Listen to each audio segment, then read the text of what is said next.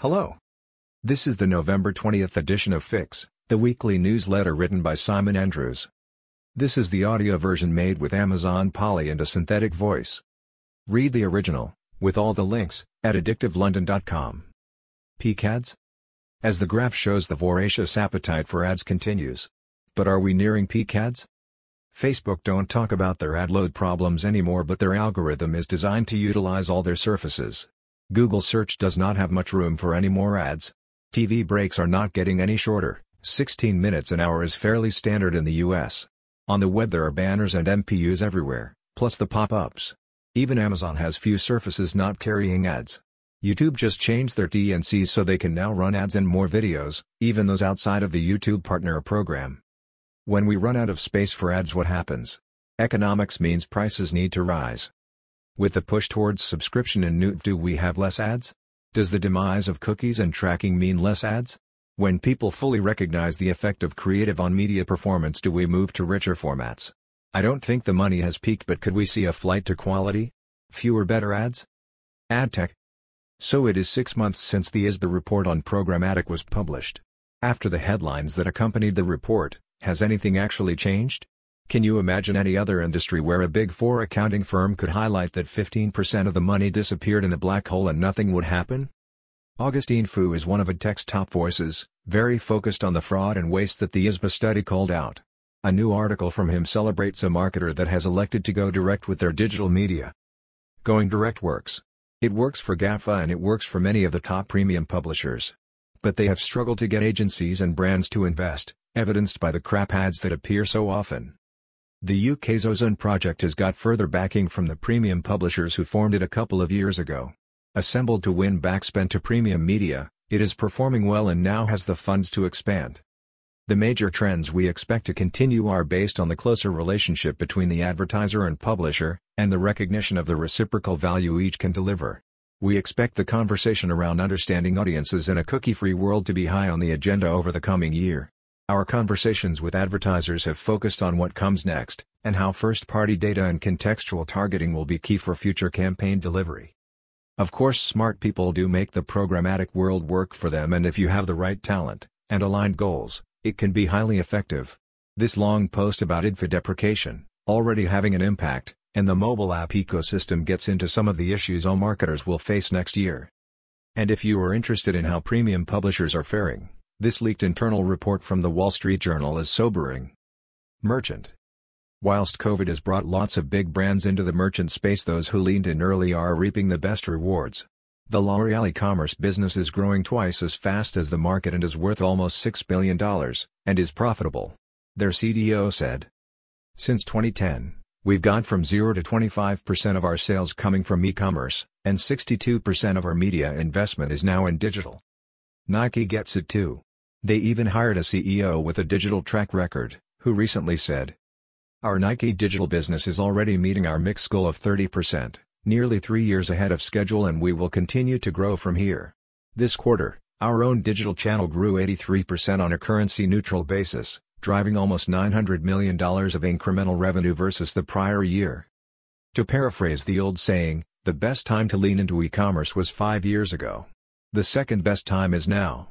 Whilst many big firms are dabbling with e-commerce, to succeed as a merchant you need the top executives to get it, and too often the smart digital people are quite distant from the board.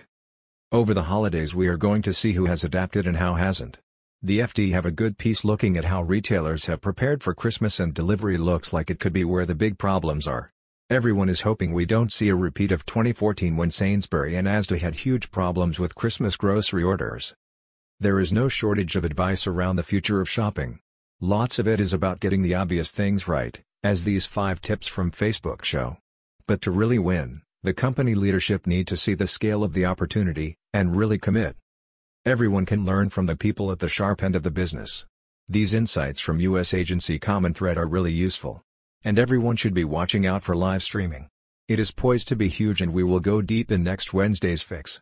In the meantime, Fix friend Anthony has a good summary of the current state in China and draws on his Facebook experience to consider why the West is still being slow. Social. A note from Deutsche Bank lauding the work Snap are doing with R led to a spike in their share price. They are around their all-time high and value the firm at $60 billion. An odd story in The Telegraph pointed to the UK business borrowing $500 million from the US firm to cover their losses of $453 million. Feels like financial wizardry rather than anything fundamental. Still little clarity on the fate of TikTok, but everyone seems to be carrying on as normal. The new Learn tab on TikTok suggests they want to emulate the huge range of how-to videos on YouTube. New tabs are a thing this week. Instagram has two. Shop and Reels. Reels feels like work in progress and is an aggressive move by Facebook. It will be interesting to see how quickly this gets populated, as it's the range of the content that feeds the algorithm. The Shop feels like a more concrete move and is a recognition of an existing user behavior, rather than a hoped-for one. Webb Smith from 2PM has unlocked a good thought piece on this. In this way, Instagram, and not Amazon, is building the closest analog to China's Tmall with a collection of modern and luxury goods that appeal to younger and more affluent audiences. Facebook is building the anti-Amazon. Amazon. Another industry falls under the relentless march of Amazon. Not that unexpected following their $753 million acquisition of PillPack in 2018, but, finally, Amazon have launched their pharmacy business. They will deliver your prescription medicines within 2 days for free, and the system connects with the arcane US healthcare insurance system, to make sure customers pay the best price. I think Amazon crave items that drive regular deliveries as these can act as the funding for more occasional ones. Wouldn't everyone prefer one delivery of all the parcels rather than the constant deliveries one at a time? Their push into logistics is further proof of this, getting someone else to pay for the delivery. But whilst pharmacy and logistics are classic Amazon, they still want to go up market and play in fashion too, and have hired a former Vogue creative director as the head of fashion direction. The constant experimentation continues. A new version of their smart glasses has launched. Still not sure the product makes sense, but they are learning what works and what doesn't. And one day they can add R to Alexa and it will make sense. Creative. Building on our focus on creative tech, I liked this new Facebook report where they have analyzed 67 successful Facebook ad campaigns and derived 6 breakthrough creative behaviors. And 2 Fix friends are collaborating with a fascinating conversation looking at the similarities and differences between creative on Instagram and TikTok. Worth reading, and do sign up for their webinar. Newtv. This week's deep dive was on Newtv and we covered Disney, sports, gatekeepers, Netflix, cinema and the balkanization of TV. If you missed it, catch up here. One big topic in cinema was the fate of Wonder Woman and whether it would go on HBO at the same time as the cinema release. It has now been confirmed that it will launch on both on Christmas Day, a huge step for DTC as this is a movie predicted to make $1 billion at the box office. We also looked at the fact a deal with Amazon for HBO has finally been agreed. No coincidence. Apple will reduce App Store cut to 15% for most developers starting January 1st. Firehose number 181, Cyclist, dashing to IPO, Cyclist, great analysis of the DoorDash business. Benedict Evans, are you a SEAL? Marissa Mayer's next act is here, former Yahoo chief has a new startup. E.GG, free your creativity, new product experimentation, a new app from Facebook. Google Pay's massive relaunch makes it an all-encompassing money app. Good strategic thinking playing on hard mode. The future of play, Groupon Gaming. 6 things marketers need to know about Google's new analytics platform, GA4.